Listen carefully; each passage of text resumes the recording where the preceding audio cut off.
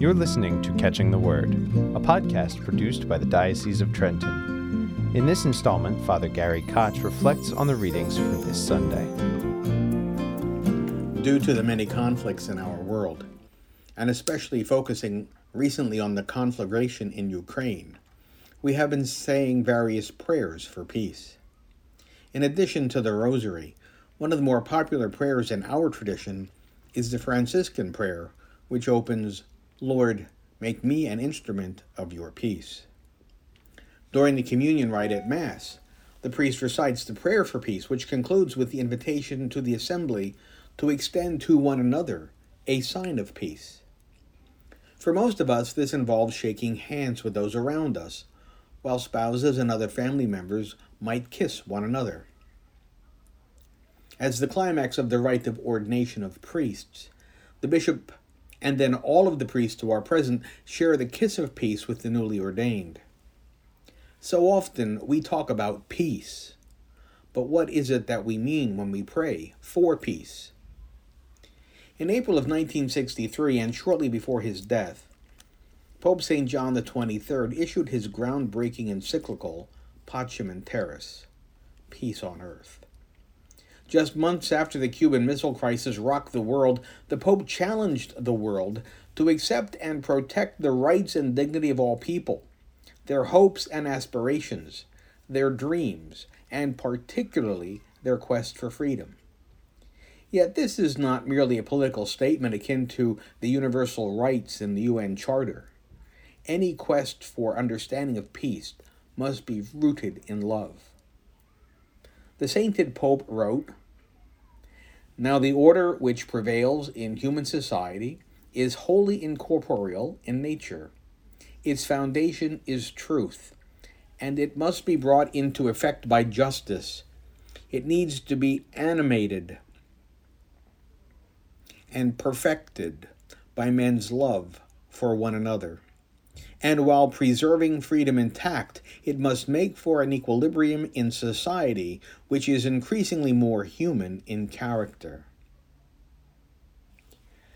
Jesus, in preparation for the coming of the Holy Spirit, gifted peace to his disciples. This peace is oriented towards unity and must always be grounded in love. Jesus instructs us to love one another, not for selfish reasons, but in reflection of his love for us. Building on this legacy from Pope John, Vatican II instructs us in the Constitution Gaudium et Spes, in paragraph 78. Peace is not merely the absence of war, nor can it be reduced solely to the maintenance of a balance of power between enemies, nor is it brought about by dictatorship. Instead, it is rightly and appropriately called an enterprise of justice.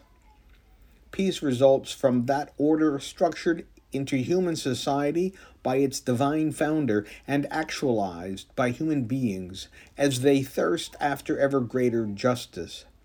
The common good of humanity finds its ultimate meaning in the eternal law.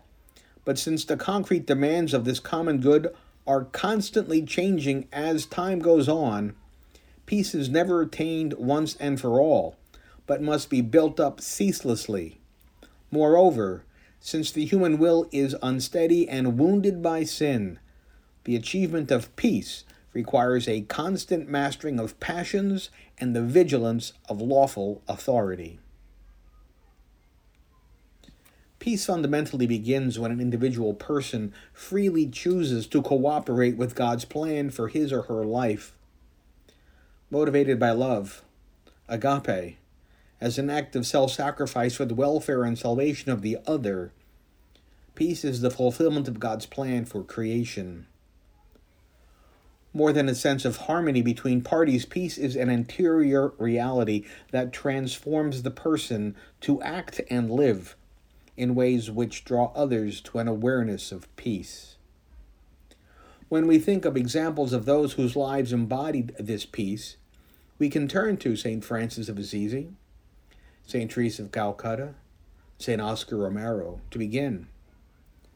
They lived in sublime acceptance of God's will for them and allowed his peace to guide their words and actions. Even as the world around them was often skeptical and even hostile, they nonetheless followed a path of peace and justice, challenging the world around them. As instruments of peace, they were often in conflict with the world. While this seems to be a paradox, it is one that is understood as we recognize that the forces of sin rebel against the hope that such peace will bring to a fallen world.